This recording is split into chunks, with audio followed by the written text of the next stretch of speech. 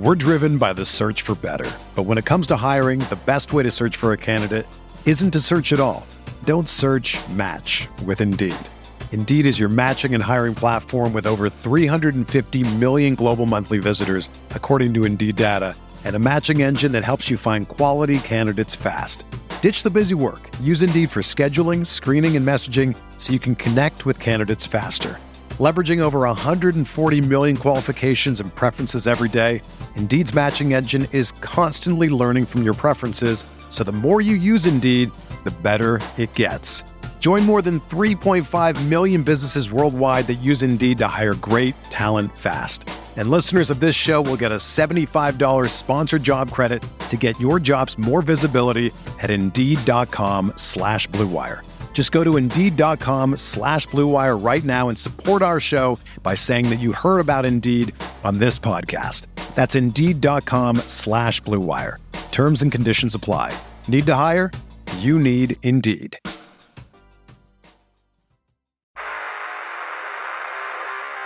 You don't want it, you don't need it, but you're going to get it anyway. The Kevin Sheehan Show. Here's Kevin.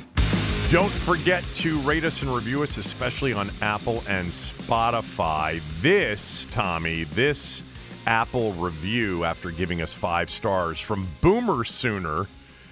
Quote, embarrassed to admit that not until a few weeks ago, my wife and I completed the entire 5 seasons of The Wire, which debuted 20 years ago on June 2nd, 2002.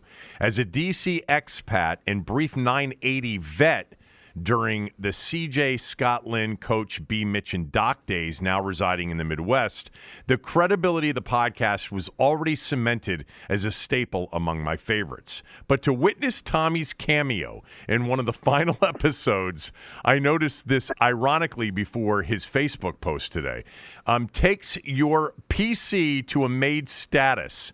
The angle of incorporating the journalistic piece into the show's final season, brilliant.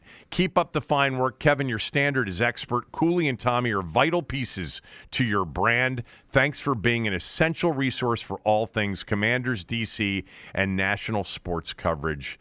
That from Boomer Sooner JT. He says that he was a brief 980 vet. I'm surprised that he wouldn't have mentioned maybe his name or given me more of a clue. Or maybe I wasn't there yet. Maybe you weren't there.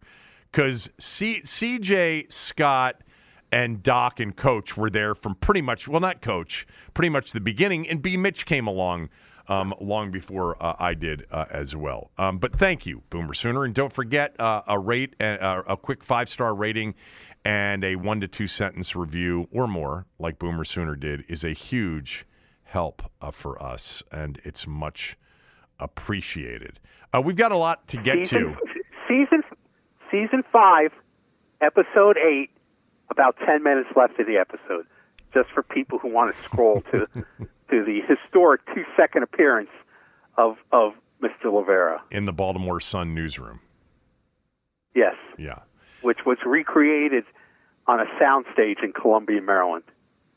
Oh, is that where it was? You know, you've told me about this maybe 100 times, but I don't remember you telling me it was recreated on a Columbia, Maryland soundstage. Okay, so now I know where it was done. I would have just assumed that they came in and shot it at the Sun.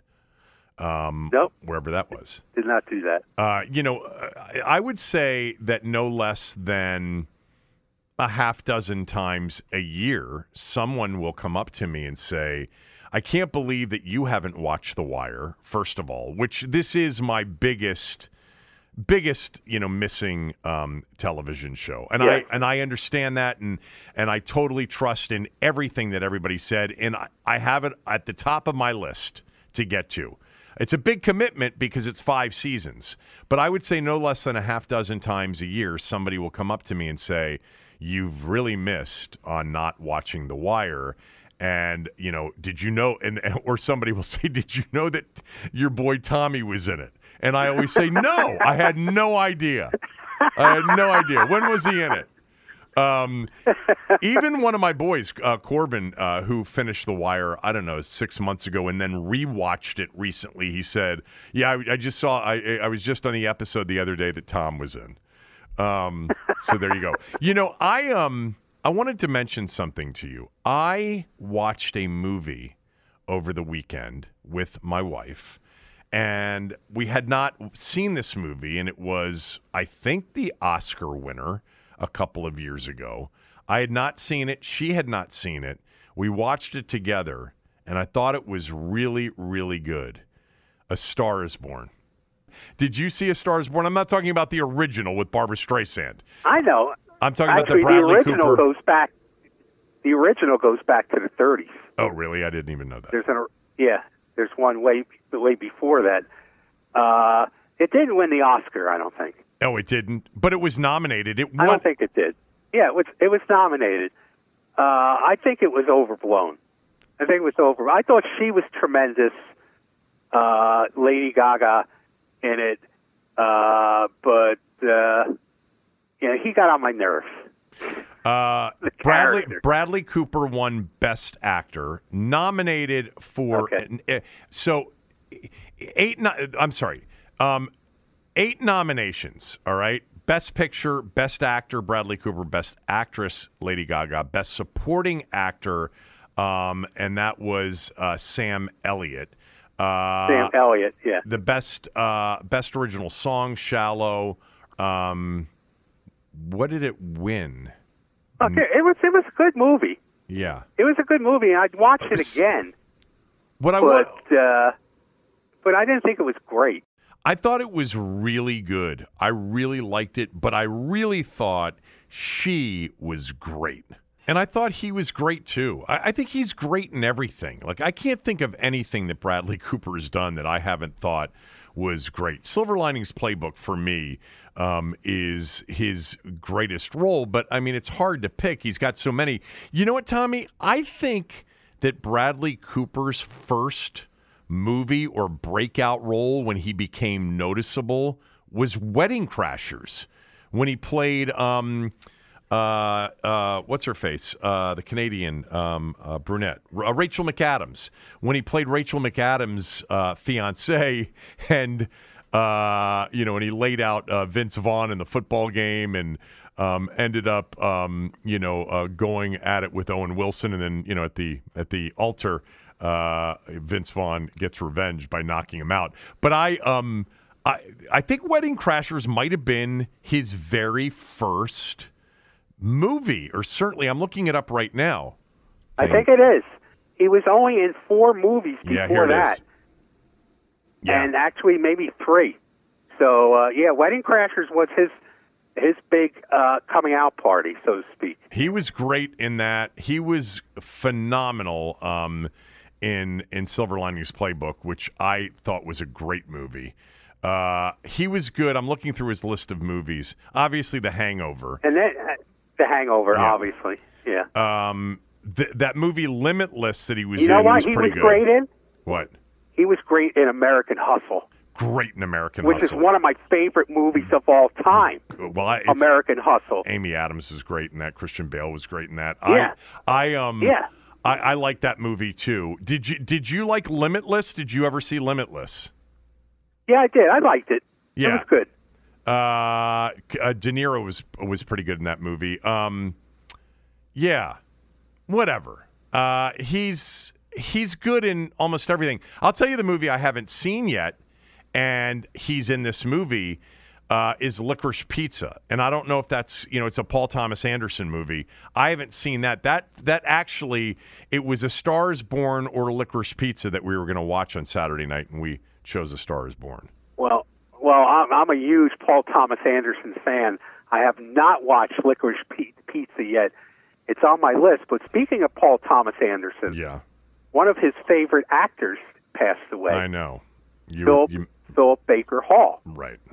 I mean, he was in he was in at least 5 or 6 it was Bookman of in Seinfeld. Anderson's movies. Yes, and he was Mr. Bookman in Seinfeld. But I want to rank a movie recommendation to you. It's one of Paul Thomas Anderson's first movies, Hard Eights. It's about gambling. Haven't seen that. It's about Hard 8. It's about gambling. It came out in '96 about this couple that he took under his wing in Vegas and kind of like mentored them. It's tremendous. You would love it. It's one of the great Vegas movies of all time. Hard 8s. It's honestly Hard 8. I know a lot of his movies. Obviously, Boogie Nights and There Will Be Blood. I mean, I think There Will Be Blood is incredibly underrated. I've heard a lot of people over the years that didn't like that movie. I think it's very good. So I know those works. The Master was a good movie as well, but I'm not familiar with Hard 8s. He did Magnolia. He did Magnolia, and Philip Thomas and Baker Hall was in that too. Yeah. Oh, Philip Baker Hall. Yeah. But so was Baker. Yeah. Yeah. But Hard 8, buddy. Check it out. Hard 8 or Hard 8s? Hard 8. Okay. We've got a lot to get to today, Yes, including everything that Ron Rivera said. I want to talk about Terry McLaurin, who was not there for minicamp. Steven Strasburg, the NBA. Let's start with the football team, even though I'd prefer to start with talking about the game that I watched last night, and not about contract negotiations. But I want to read to you. Terry McLaurin was not there today. And he's not supposed to be at minicamp per the reporting tomorrow or Thursday either. And that means he's now missed all of the OTA days and all of the minicamp potentially, after he said that he would attend a lot of this stuff, even though he wouldn't do on-the-field activity without a contract extension. I've been thinking a lot about this over the last couple of hours. Not a lot about it, but enough about it, because I took calls on this during the show. I think that it's very likely that he's not there and he wasn't at OTAs because he's upset about the way it's going, or certainly his agent is upset about the way it's going. Now, I don't know the reasons why he's upset, and again, I'm speculating that he's upset, but he did say that he would attend a lot of this stuff even though he wouldn't do on-the-field activity, and he hasn't posted for any of it since those, Phase 2 workouts. So something's not right in the negotiation process. I don't know if it's he asked for too much. He asked for Tyreek Hill or Devontae Adams or DeAndre Hopkins money, and the team said, wait a minute here. We want to take care of you, but you're not those guys. And that upset him. Or the team lowballed him, and that upset him. If he is upset. And I think him not being at these things is an indication that these things have become somewhat contentious. And, maybe he's not thrilled right now with the way things are going. I am a little bit skeptical that the team would have lowballed him. First of all, this isn't the Bruce Allen regime. But secondly, they offered 2 years ago Amari Cooper north of $20 million a year. Remember, he stayed with the Cowboys 5 years, $100 million or $20 million a year, but the reporting was Washington had offered more. Washington's already proven that they'll be aggressive if they really want something. Curtis Samuel, William Jackson, the trade attempt for Stafford, the trade attempt for Russell Wilson, the trade for Carson Wentz. So I'm a little bit skeptical that they, came in with a low ball offer. But the net of it is, I guess I am still very confident. I mean, there's nothing that would lead me to believe other than it's in the best interest of both parties to get a contract extension done. Other than that, it's not like I know anything. But I would still bet that there's a contract extension by training camp, and that this is just, a distant conversation when we get to training camp, that this didn't go quickly and maybe not smoothly. But still, I think him not being here is a message that, for whatever reason, his fault, their fault, both of their faults, that he's not thrilled right now with the way things have gone. Well, let's go through a checklist of things here. And based on your judgment and knowledge, you can answer them. This organization The odds that they will do the right thing. Are you? Is that a statement that I'm supposed to? No, I'm asking you to answer. The odds. What are the odds that they will do the right thing? Yeah. Which part of the organization? Doesn't matter. Football. We'll stick to football. Yeah, I think this group of football decision makers. It's certainly not the last group. I would put it at better. That's not what I said. I would put it at better than 50-50. Really? Yeah. Wow. That's tremendous confidence, Kevin. No, it's not. Okay. I didn't say 100%. I didn't say 90. I said it's better than 50-50. It's around 60. I know that. I feel like 60% sure that they would do right by that they would do right by Terry. Okay. Or that they will do right by Terry. The next question is, who are the three most important players on the team right now? Terry McLaurin's one of them. Okay, John Allen's one. Okay. And then really in terms of what you need him to produce based on where he was drafted, Carson Wentz. Chase Young is super important. Oh. No, okay. but you're right. You're right. Carson Wentz is certainly we're not talking about the best player. We're talking about the most important players. Yeah. So the most important players actually is a different question, and maybe Terry's not in the top three. Carson Wentz. I think he is. Carson Wentz right now would be the most important in terms of, influencing next year's results. I think Chase, a healthy Chase Young is really important. And, they have a bunch of receivers. If you trade for Carson Wentz and you don't have your best receiver in camp, he becomes the third most important guy on the team. I mean, there's no point in the trade if you don't have Terry McLaurin, to throw the ball to. Okay, fine. It's fine. It's what's a more next? ridiculous What's next trade on than your it was list? in the first place. What's next on your list, well, teacher? That all that being said, you don't think this is a big deal? They don't have they're one of their top three most important players report in the minicamp, and you give them a 60% chance of getting this done right. I would generously give them a 30% chance. I'll give them an 80% chance of getting it done. I'll give them a 60% nod on the process going well for both parties, or just past 50-50. I don't even know how to answer your question. Here's what I think. I think he's going to play for Washington next year with a contract extension, and I would bet big money that happens. I think they'll get a deal done. I do. And I think a lot of the conversation about Terry McLaurin and contract extension and not showing up for OTAs and minicamp and the contract negotiation tone, etc., will be largely forgotten. That's my guess. But I want to get to this because I really want to express surprise about a part of the conversation involving Terry McLaurin and this contract extension. When did Terry McLaurin become this incredibly important figure in the organization that people have tweeted me, and I've heard it said, I don't think this is an oddball out there sentiment among the fans that really care.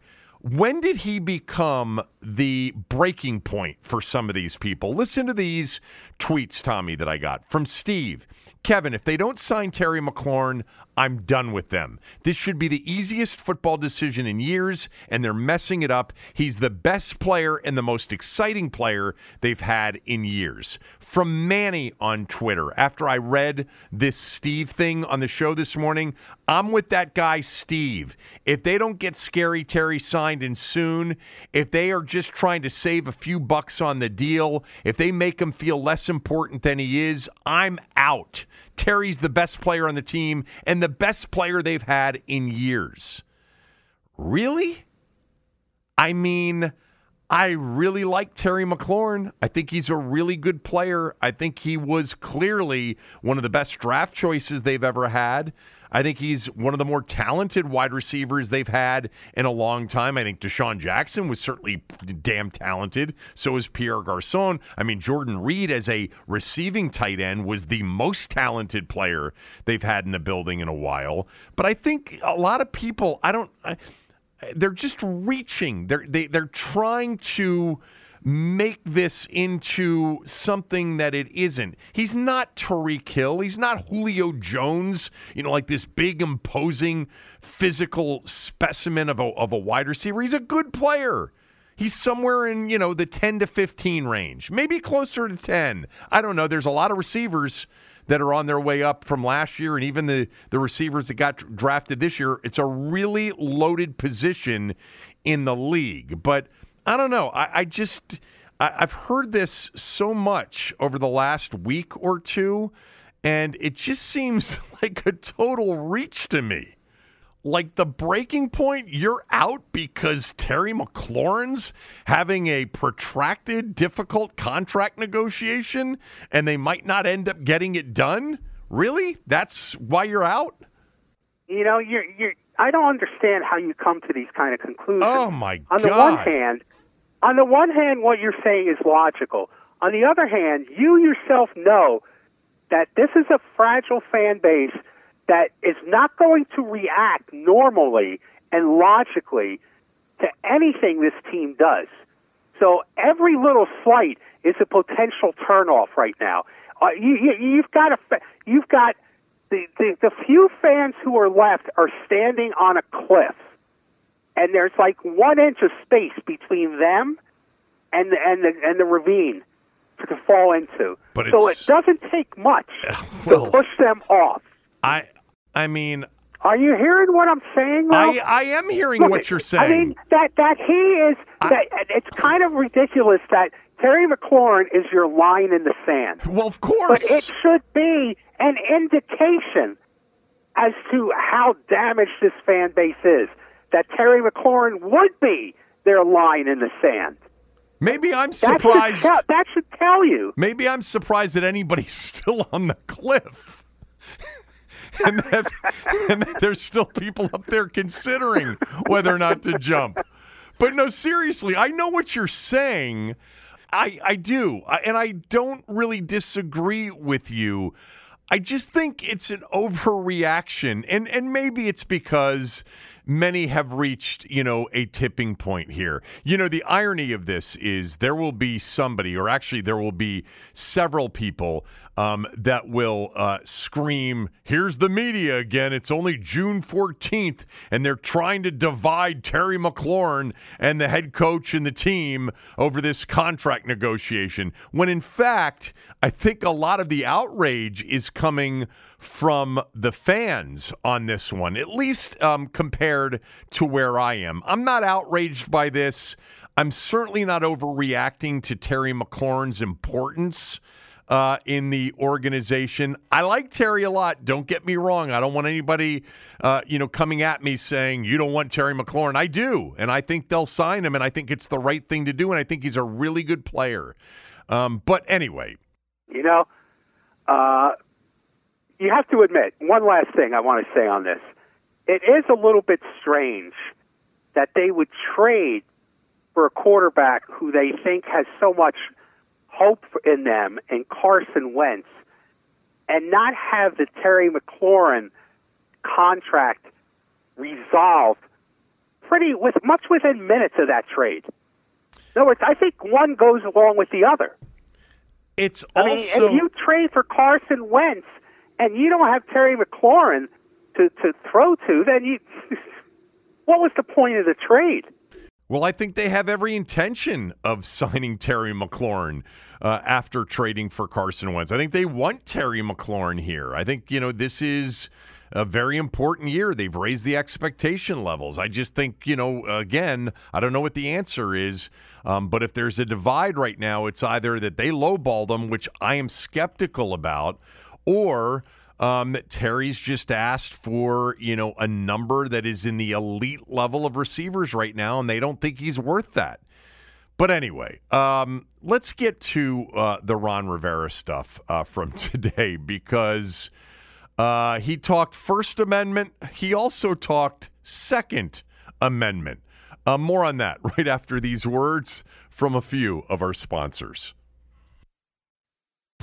If you're a basketball junkie, then you know there's no better time of year than the NBA playoffs. Twice a week, JJ Redick is cooking on his podcast, The Old Man and the Three. He has guys come on in all stages of their careers to talk about the league and share stories you won't hear anywhere else, including Devin Booker on why he talks so much trash, Ray Allen's epic free throw competitions with LeBron in Miami, and the moment Tyrese Halliburton knew Pascal Siakam would be a good fit in Indy. In addition to player interviews, every Monday JJ breaks down the top 3 things happening around the NBA with unmatched analysis, not outlandish takes, and is often joined by masterminds of the game like Tim Legler to dive deep on rookie reports, trade breakdowns, and why is mean mugging now a tech? You won't find another outlet that covers the game as comprehensively and with such insight as JJ does it on The Old Man and the Three. Make this your companion podcast during the playoffs. Listen to The Old Man and the Three ad-free on Wondery Plus or wherever you get your podcasts. We're driven by the search for better. But when it comes to hiring, the best way to search for a candidate isn't to search at all. Don't search, match with Indeed. Indeed is your matching and hiring platform with over 350 million global monthly visitors, according to Indeed data, and a matching engine that helps you find quality candidates fast. Ditch the busy work. Use Indeed for scheduling, screening, and messaging so you can connect with candidates faster. Leveraging over 140 million qualifications and preferences every day, Indeed's matching engine is constantly learning from your preferences, so the more you use Indeed, the better it gets. Join more than 3.5 million businesses worldwide that use Indeed to hire great talent fast. And listeners of this show will get a $75 sponsored job credit to get your jobs more visibility at Indeed.com/Blue Wire. Just go to Indeed.com/Blue Wire right now and support our show by saying that you heard about Indeed on this podcast. That's Indeed.com/Blue Wire. Terms and conditions apply. Need to hire? You need Indeed.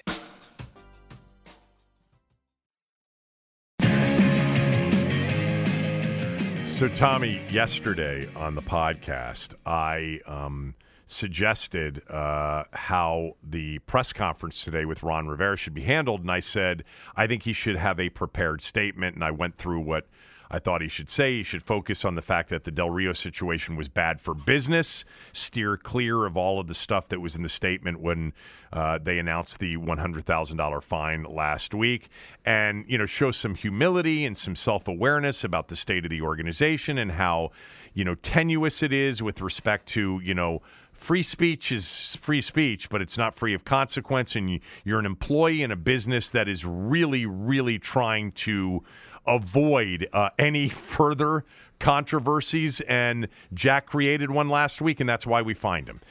So today, first of all, they did the press conference very early this morning at 8 a.m. before they went out and took the field, actually. And he did have an opening statement.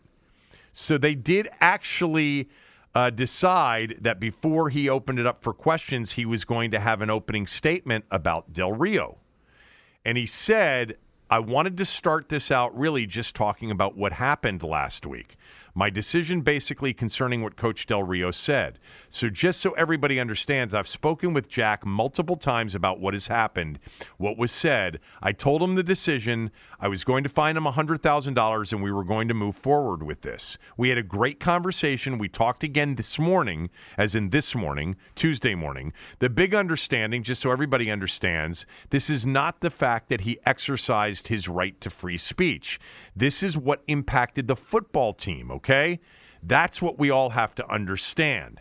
I believe in the First Amendment very strongly. I stood next to Eric Reed when he took a knee. Eric and I talked about this because I asked Eric, help me understand so that I may be understood, and he did.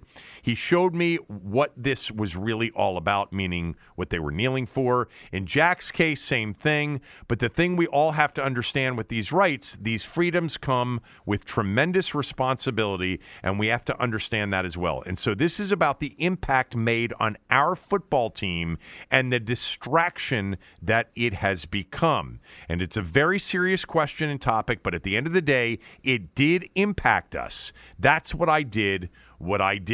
And then he went on to say, and by the way, Tommy, yesterday when I said one of the reasons I'd give him a prepared statement is I would not want to risk Ron, starting to riff a little bit, because Ron can get pretty long-winded. And I didn't want I didn't want him to end up being a headline today after something that he riffed. So as he's going through this prepared statement, I think he started to riff a little bit here.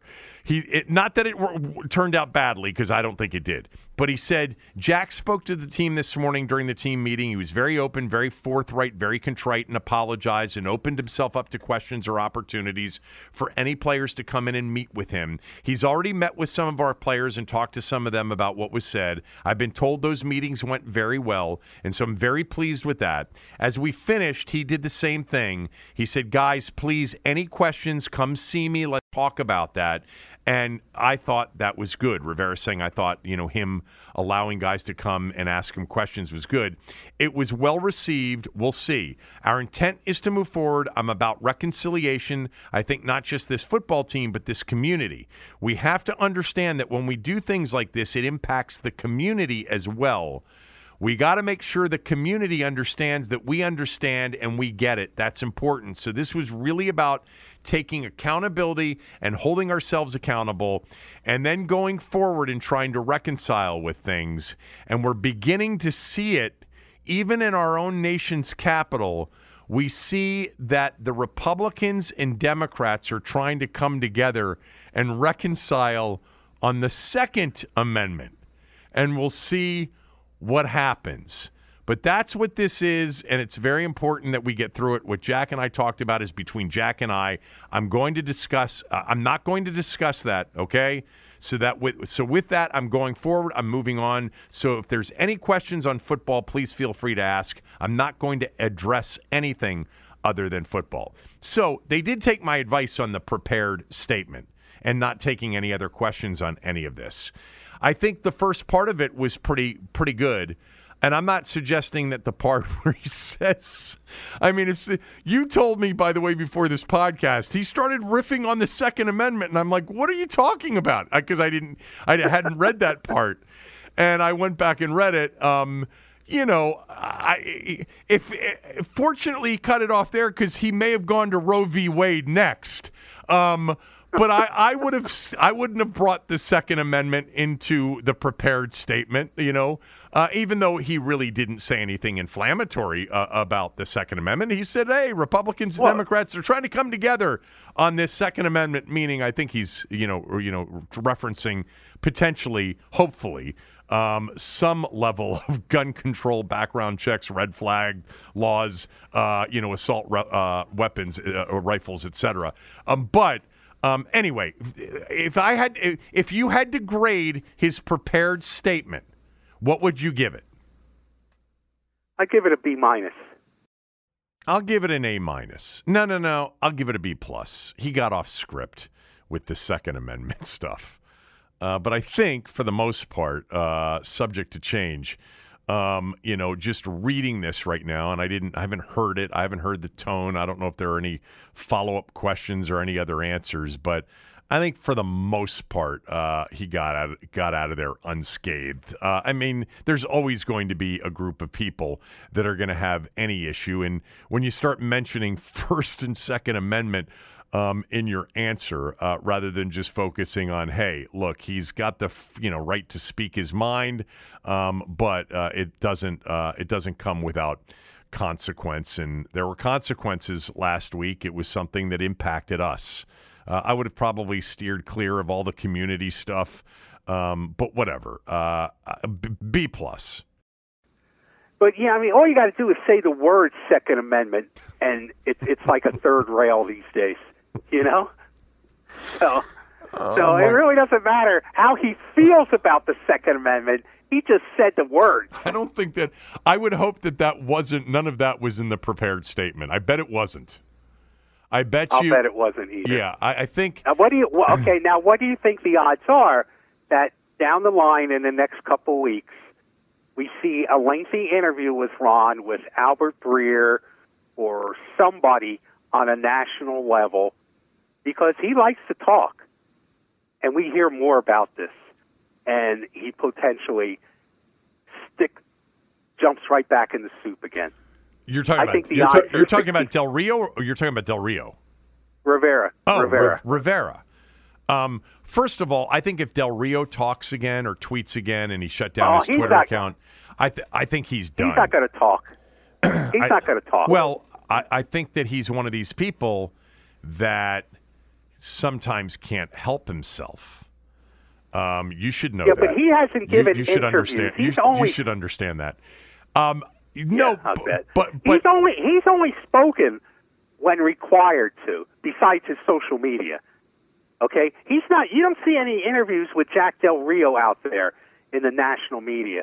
You've seen him with Rivera. He's done a lot of appearances. He likes, and I don't fault him for it, because you could argue it helps the profile of the team.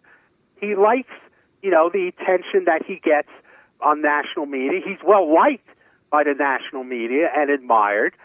And don't be surprised within the next 4 to 6 weeks, you see a Rivera interview where he goes off script and this resurfaces again. Well, depending on who's writing the story, the off script might be put. They may check him and say, "Whoa, you don't want to say that," because we've seen a lot of marketing pieces almost recently.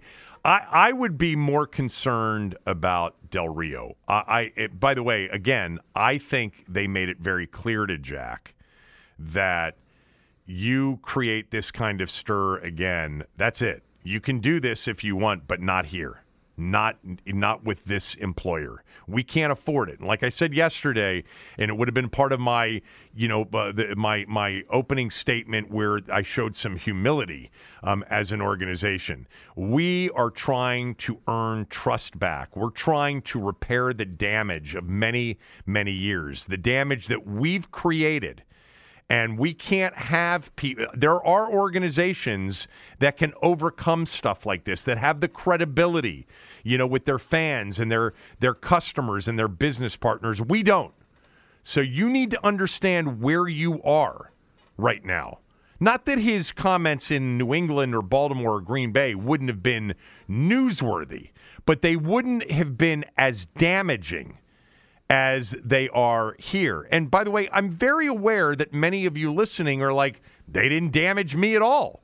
I'm not talking about you and your opinions. I'm talking about the business of the team. And the part that we don't know is whether or not it impacted the relationships he has with his players that he's required to coach and manage. Now, what we have seen for 2 years is what we haven't seen is any indication that any of the players have had any problem to date with Jack's politics and his outspokenness on Twitter over the last 2 years. Because as we both know, you nicknamed him Voodoo Jack a year and a half ago. We know that he's been pretty active, at various times over the last 2 years, and it doesn't seem to have impacted his ability to, remain, a leader and I guess an effective coach in that locker room. I don't think there's been any pushback from the players. There wasn't even from John Allen late last week. So, and apparently the players who spoke today, that reporter spoke to, they said it was no big deal to them. Okay. They don't pay attention to it. So there you go. Now, that's different from Jason Wright trying to land big deals with corporate sponsors and with people that are considering buying suites from the ticketing department. And, oh, by the way, not that I think Virginia and D.C. was going to go in any other direction than it went in, but they took the opportunity on Wednesday afternoon to take a nail and drive it into the coffin publicly based on Del Rio's comments. So, look, Rivera admitted that this was not helpful, regardless of whether or not you agree with him. I agree with that. It wasn't helpful, and this team doesn't need that. I would be more concerned that Jack ends up on some sort of, right-wing, conservative social media platform, Parler or one of these others, and somehow that ends up becoming news as well. I think he's a guy that looks out and can't help himself. You may be right. We'll see. You may be right. I just think that the door is open for. I don't think this door is closed.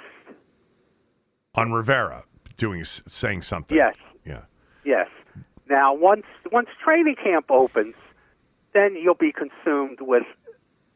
Everybody will be consumed with football. But between now and training camp, I just wouldn't be surprised if a national interview on TV or in print or in the internet surfaces where Ron Rivera has a few more things to say about this. You're probably right. He probably will do an interview or two. They've got to market the team. They've got to get people interested. They've got a new name. They've got new uniforms. They've got a 9-game home schedule. But in the process of being public, they have to avoid controversy. They have to avoid anything controversial that would divide, that would alienate anybody that is potentially interested. They have to become likable. They've got to kill people with kindness. Season ticket holders, prospective season ticket holders, sponsors, media people. They just have to work on becoming very likable, and that's a hard thing to create from where they are right now. Yes, they have to be nice to everybody. They can't afford to alienate any fans because they don't have that many that they can just have them turn away. Can we get to something really exciting, the NBA Finals? Oh, boy, I can't wait. All right, we'll do that right after these words from a few of our sponsors. When you need mealtime inspiration, it's worth shopping Kroger, where you'll find over 30,000 mouth-watering choices that excite your inner foodie. And no matter what tasty choice you make, you'll enjoy our everyday low prices, plus extra ways to save, like digital coupons worth over $600 each week. You can also save up to $1 off per gallon at the pump with fuel points. More savings and more inspiring flavors make shopping Kroger worth it every time. Kroger, fresh for everyone. Fuel restrictions apply. Wiggins drives and finishes! Exclamation point from Andrew Wiggins! Yeah, the Warriors beat the Celtics last night 104-94 to take a 3-2 series lead in the NBA Finals. Game 6 is Thursday night in Boston. I would bet a lot of money that we have a Game 7 on Sunday night. It was the 5th straight game of double-digit margin of victory. We have not yet had one dramatic ending. I thought the third quarter was exciting last night and intense. But the bottom line is Golden State did something that I really didn't think that they would be able to do, Tommy, and that is win a game with Steph Curry struggling offensively. Now, I think he played a pretty good game. I actually think, the attention paid to him opened it up for everybody else, and I think he made a lot of the right decisions. My God. Wait a minute. Wait a minute. What? You just called him a decoy. Yes. Have you ever heard of Jordan being a decoy, LeBron being a decoy, Magic being a decoy? Come on. You ever heard of John Paxson or Steve Kerr? Okay, let's put Steph Curry in that category then. Well, I mean, Jordan drew the defense and kicked it to Paxson and kicked it to Kerr for the series clinchers. He didn't take those final shots. That. No, he didn't. So yes, to promote Curry, was this your thing today? His team as a decoy. Was this your thing to just to come in here as a decoy? Was this the whole decoy thing? Because it's not really a decoy. It's not necessarily. Oh, that's what you said. No, you used the word decoy. Well, I was trying to translate to it was the garble that you were saying and promoting how great he played. I didn't say he played great. I said that. Okay, you said how he helped the team. Yeah, well, he definitely helped the team, but he struggled offensively, and I didn't think that they could win a game with him scoring 16 points and going 0 for 9 from behind the three-point line. If you had told me that before the game, I would have thought that they would have lost the game by 20. There are reasons that they didn't lose the game by 20 and they won the game by 10. Andrew Wiggins is reason number one.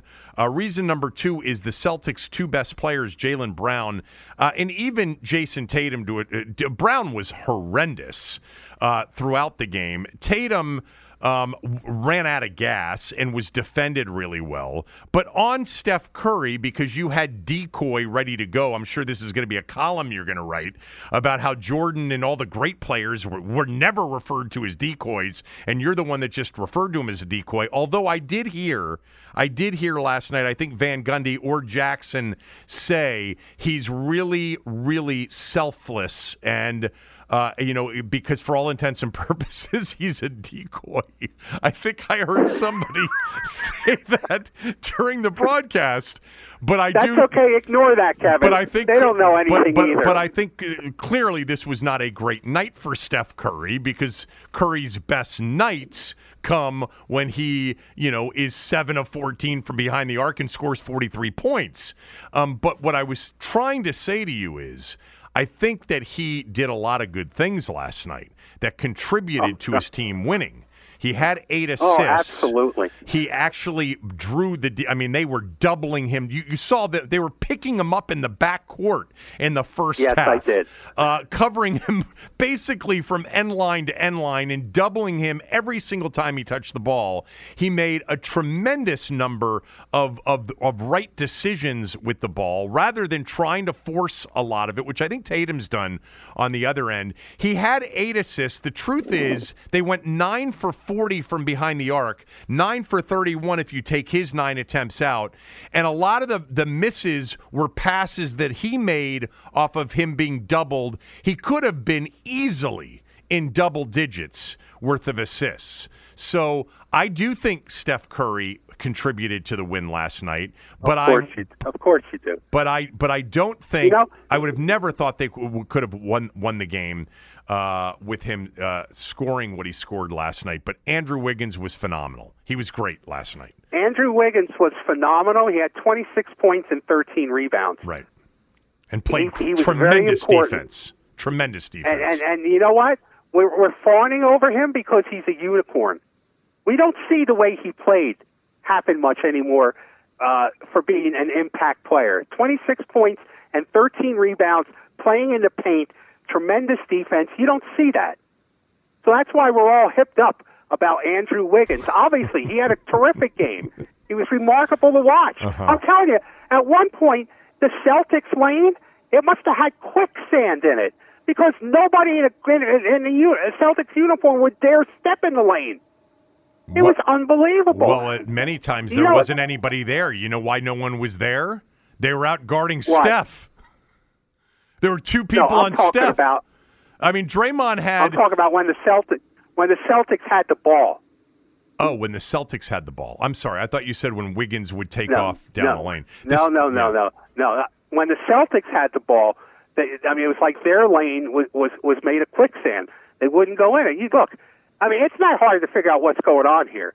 And see, some of the stats I read are startling. Jason Tatum has 95 turnovers in the playoffs. Yeah, it's amazing. That's the most ever in a single postseason. Yeah, I didn't see that. That's the Warriors interesting. The Warriors scored 22 points off 18 Celtic turnovers. In the series so far, 103. 103 points. Yeah. That's just somehow remarkable. I know. That's so sloppy, and just. But just keep sucking it up. It's horse. Didn't you see what I tweeted to you last night? No. Just one word. Horse. God. Yeah. So, turnovers, they're, 2 ways primarily that the ball gets turned over. Really, really good defense or really sloppy offense. In the case of Jaylen Brown and Jason Tatum, I think it's more sloppy offense, although they are really guarded hard. Wiggins defends well. Thompson, both of these teams, Tom, are very good defensive teams. Boston, in particular, is exceptional defensively. They've been the best team in the postseason throughout. But the 18, what was the first turnover stat you gave, real quickly? Well, the one Jason Tatum throughout the whole playoffs 90? has 95 turnovers, the most ever in a postseason. Jason Tatum has 95 turnovers in the postseason? That doesn't even seem possible. I'm adding them up right now. 12, 20, 27, 32, 36, 43, 44, 51, 54, 60, 68, 75, 77, 79, 83, 85, 91, 95 turnovers. Oh, it's my God. I mean, it's so funny. He doesn't even blink an eye. You know? Doesn't even blink an eye. I said early in the series, I see a guy that's really trying to force it too much, and because of it, their turnovers. I'm on this group text with a bunch of friends of mine from high school. We all played basketball together in high school, and somebody said last night, "God, man, Tatum." Tatum's really, he's going off on how good Tatum was. I'm like, yeah, but he is such a casual, sloppy passer. Now, a lot of that is he's trying to make the right plays off double teams because he gets doubled a lot too, but he is not great at that. And the other thing too is he and Jaylen Brown, a couple of times during this postseason, the Miami games in particular, with the defense that Miami is throwing on them, they really, I think, have stamina issues. They really run out of gas. And you've seen that with Tatum. His shots in the fourth quarter, he had multiple air balls. Now, he was very well defended, but they didn't hit anything. He was 2 for 6 from the foul line last night. Tatum was. You're right. And he was short on everything. And, all you basketball people know, when you are short, you are tired. And you could see he was exhausted and worn out. I thought Golden State played an exceptional defensive game. I'll say again, Curry was off. It's amazing that they won the game with him scoring 16 points and going 0 for 9. But the reason, he's still on the floor for close to 40 minutes of the 48 last night is because he's taking all of the defensive attention, making it much easier for the rest of the Warriors. Decoy. Decoy. Quack. By the way, it's a mallard. It's a mallard. Maybe Dave Buss can carve a Steph Curry decoy. I thought Klay Thompson was big last night, knocking down a lot of big threes that were important. I thought Draymond Green was really good in the first half in particular. There were a couple of other things that I had the 103, the 18 turnovers equaling 22 points, and the 103, the most in a quarter century in the first 5 games of an NBA Finals. The 95 turnovers by one player is truly amazing. I had not heard that, and I have already highlighted it with my yellow highlighter here on my thing because I want to talk about that on tomorrow's radio show. I thought that the stretch of the game that was crucial was the Celtics came out, and Tatum in particular, but everybody, they were on fire in the third quarter, and they turned a 12-point deficit quickly into a 4-point lead. And then at the end of the third quarter, Poole hit one of those, 40-foot bank shots like he did in game 1, I guess it was, or game 2. It was game 2 that he hit the half-court shot. He's now got essentially almost 2 half-court shots in the same series. He's no Jerry West, though. And they went on a 13-0 run at the end of the third quarter into the fourth quarter, and it never got close after that. And you saw a Celtics team just wilt in the fourth quarter. And I still think that Boston is the better team. And I thought when they made that run in the third quarter, they were going to win the game. I thought they were going to win the game before last night's game. If I were still betting, and I have not bet since the Final Four, still have not placed one wager since the Final Four, I'd be 0 for 4 in this series. I would be getting absolutely clocked. I've been wrong about every single game. I liked Boston even in game 2 when they were getting 4. I really liked Boston last night. Not because of the statistic that they had not lost. They had not lost, Tommy, on the road following a loss in the postseason, and they did last night for the first time. But I still think they're the better team, and I still think they could win this series in 7 games. Like, I think they could go back to San Francisco and win. I'll tell you this, if they shouldn't change the way they played Curry last night, which was essentially to follow him around a baseline, end line to end line, and double him and step up, not play below screens, not drop coverage, step up, double team every single time he has the ball. And I would say, let's see if Wiggins can do it again, if Thompson can do it again, and if oh, by the way, we're going to turn it over 18 times and miss 10 free throws. You know, Boston missed 10 free throws in the game. I still think that they can win this series. You don't care that much, but I'm glad you watched the game last night and had the whole decoy column written coming into the conversation. But what did you see? You like basketball. You love basketball. Based on the limited amount of finals action you've watched, do you think the series goes to Golden State or Boston? I think it goes to Golden State. But I'm not watching basketball. I'm watching horse, but I think it goes to Golden State. It's not horse, Tommy. I don't want to get into I don't want to get. Let me ask you one thing. What? About this? And I don't want to get into a long philosophical discussion. I'll just make my statement, and you give me your feedback. Okay? We've all talked about you've told me before you're a shooter. You like to shoot the ball. Okay? And everyone says when you're a shooter and you're not shooting good, the way you should keep shooting the ball until you're shooting good. Shooting well. And I contend from shooting well, from having played not nearly the organized level of basketball that you have, but have played my share of competitive rec league basketball, is that sometimes the way to get out of a shooting slump is to start changing your game offense, start driving to the basket, start going to the basket, start changing your rhythm. It's like leaving it behind. It's like, putting it aside and then picking it up later on. And why isn't that just as valid as pumping it up until you hit one? Well, I think, first of all, I am 100% in lockstep with shooters shoot and the next one's going in, and that's a shooter's mentality, always. But, scorers, which, by the way, Steph Curry is a great scorer, Tommy.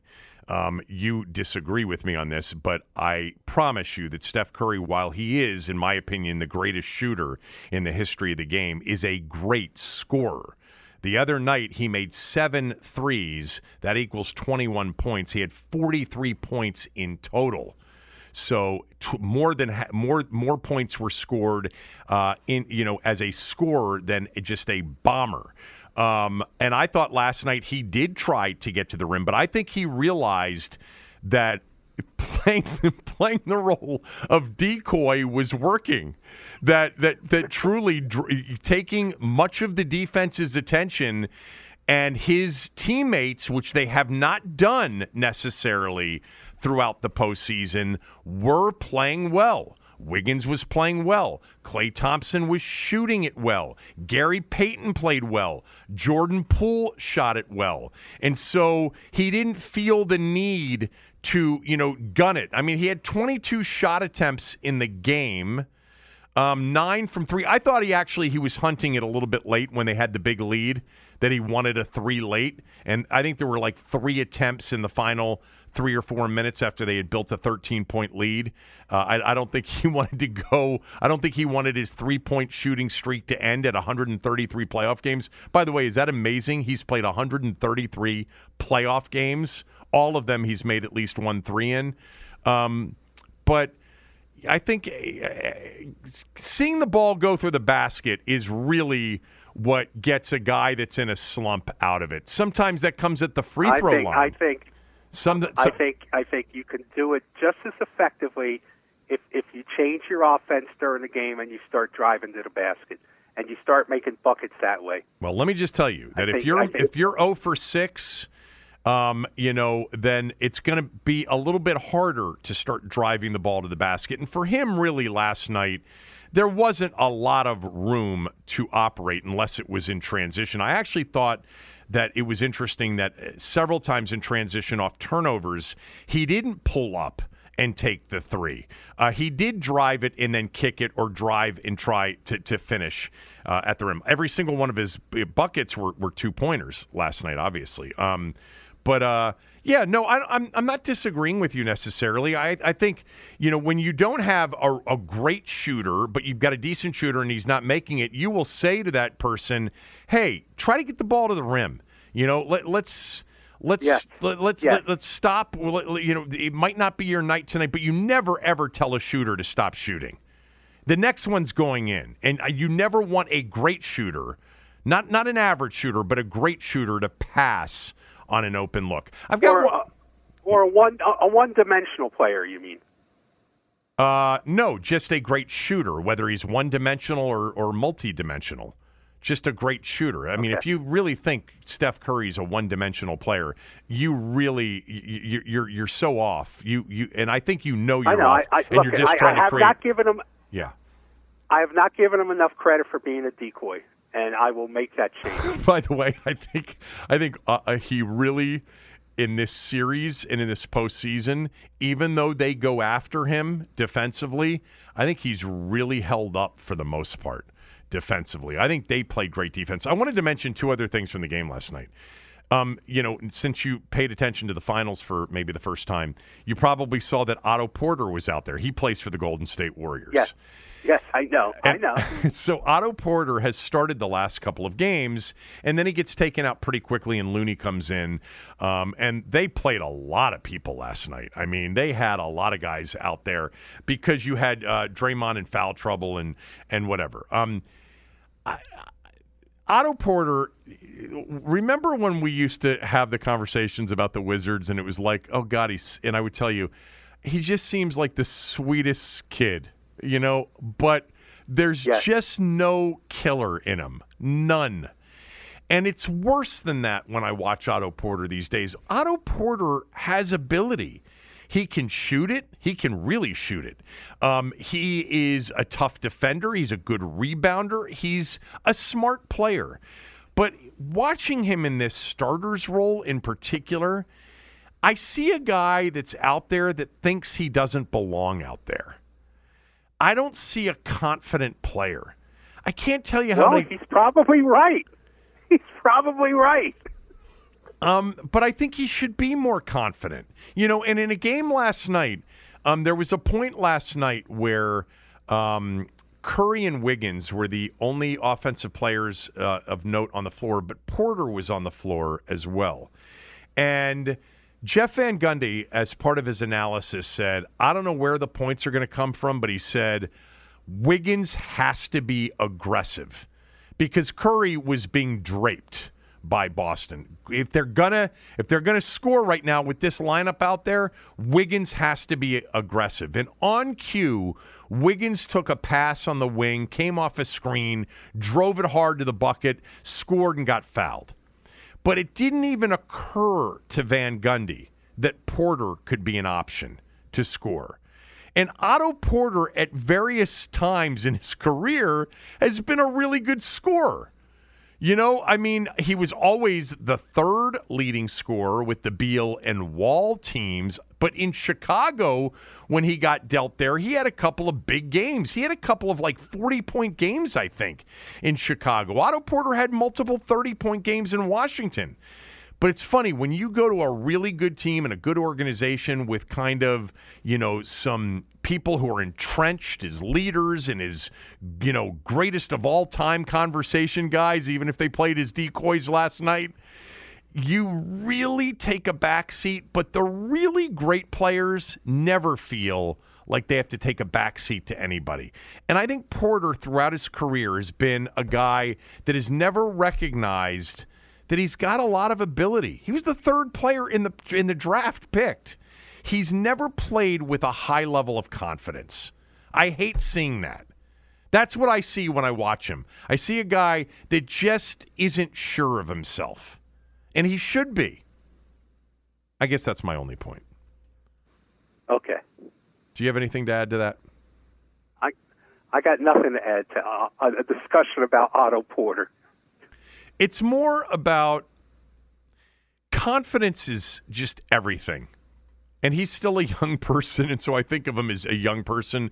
But confidence is everything. It's everything in life, believing in yourself. And every time I watch him, and I've felt this way on and off for so long, I see a guy that just doesn't believe in himself.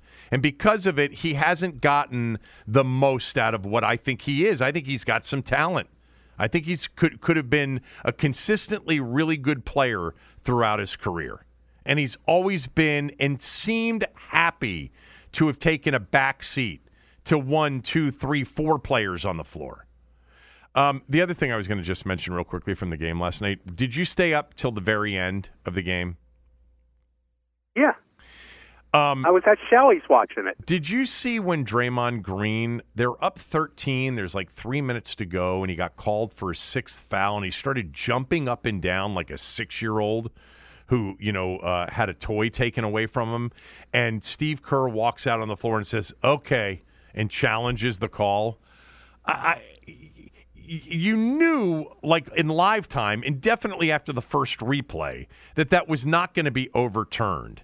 I love Draymond as a player. I actually think he's a phenomenal interview. He was on with Scott after the game, and by the way, he's got the #1 sports podcast in America right now on the Apple charts. Our podcast, by the way, is doing really well too.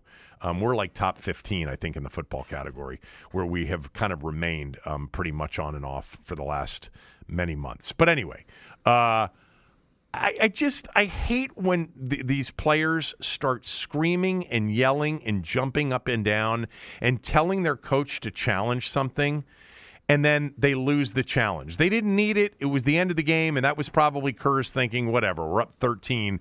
But on some level, I was hoping the Celtics made some miraculous run and then won on a controversial play that should have been overturned, and he didn't have the challenge left because he basically kowtowed to Draymond, who was jumping up and down on the floor like a child. I mean, come on, man. Grow up. And the coach has to have the stones to say, sit down, you're wrong.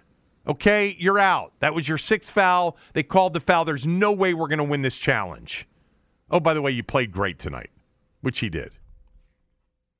Do you want to say anything about Strasburg? Oh, they were shocked by the news. I was at the ballpark last night. They were really caught off guard by the news that he wasn't feeling right after that start. And look, this is there's no track record of guys successfully coming back from thoracic outlet syndrome surgery. So I mean, a guy who's had a share of injuries now is being faced with being the pioneer, basically, in paving a comeback road from a very difficult surgery. He may be done. I mean, we'll find out. They're doing an MRI today. Maybe it's just, but they put him on the IL. They put him on the injured list.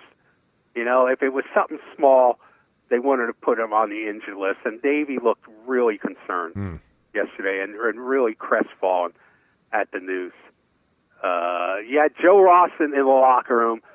Joe Ross and Strasburg were down in spring training doing all this rehab, and then Joe Ross winds up needing another Tommy John surgery, and now Strasburg with this. He may be done. I mean, they're going to retire Ryan Zimmerman's number this weekend at Nats Park. We may not be too far behind retiring Steven Strasburg's number. Yeah, they are retiring Ryan Zimmerman's jersey this weekend, and I had.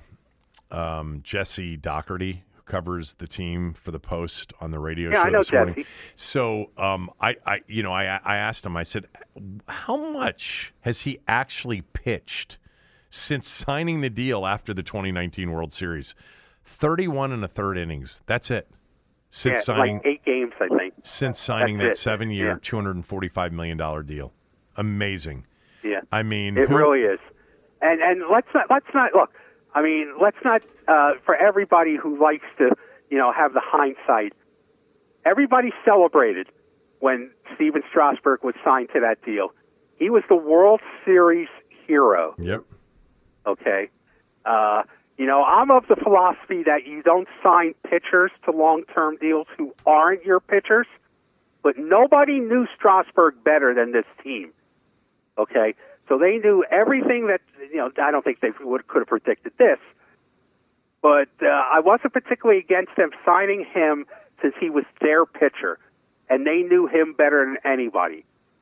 I don't like signing free agent pitchers to astronomical contracts because, you didn't live with the pitcher for 5 or 6 years. You don't know everything about him. So there's going to be a lot of hindsight about Strasburg. They made the wrong decision, as it turns out, but nobody knew that at the time. He had the postseason for the ages, including an incredible Game 6 in the World Series. So you were at the ballpark last night? Yes, I was.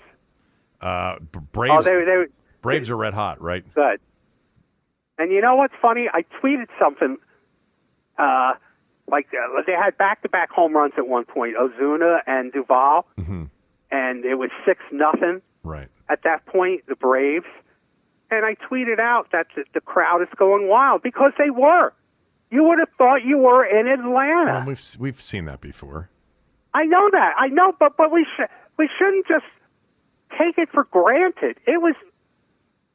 It's still stunning to me that it happens. Literally, when they hit those home runs, the place was in an uproar. Mm-hmm. So that was it was late getting started last night. It was late ending last night. So I was just curious, as you were at the ballpark, as you were watching those home runs and hearing those Atlanta fans, is that when you tweeted to me horse? Or is that when you decided that Steph Curry was a decoy? When exactly? No, I left. I left after the third inning and headed for Shelley's. Oh, you did? Okay. Yeah. And you got there second half. Because I know the baseball game was delayed last night because of weather. You thought you caught me, didn't you? Well, you thought you caught me. How much of the game did you watch? You couldn't have watched. You couldn't have watched a lot of the game. The second half, I told you. The whole second half? Earlier in this conversation, the whole second half? And you decided... Oh, my God, I caught you, and here you are struggling trying to get out of the trap. No, I'm just curious. You're like a caged animal. When did you tweet horse? Well, I was sitting at Shelley's watching the game. Oh, okay. Because you had a really good sense of what was going on in the game after coming from the ballpark and talking to a lot of people about your next column. About your next column. You thought you trapped me. No, I just know that you just kind of walked in there and saw a couple of 3-point bombs and saw Curry's stats and said horse and decoy. First two things that came to your mind, and you were sticking with that storyline regardless. I know you. Once you get an idea in your head, you're not moving off it. Yeah, but I don't come from an idea within watching 10 seconds of a game. Listen, buddy. You can be 4 minutes of a game. Bullshit. I don't deal in bullshit. Yeah, you do. You bullshit a lot. No, I don't. Yeah, you do. It's fine. No, I don't. You come up with once you have a really good idea for a column, you roll with it, and you're going to make that. You're going to take that square peg and jam it into that round hole until that column's out. So sort of like you're trying to do right now. Kind of, but not really. We're done here, boss. I'm done with you two. I'll talk to you on Thursday.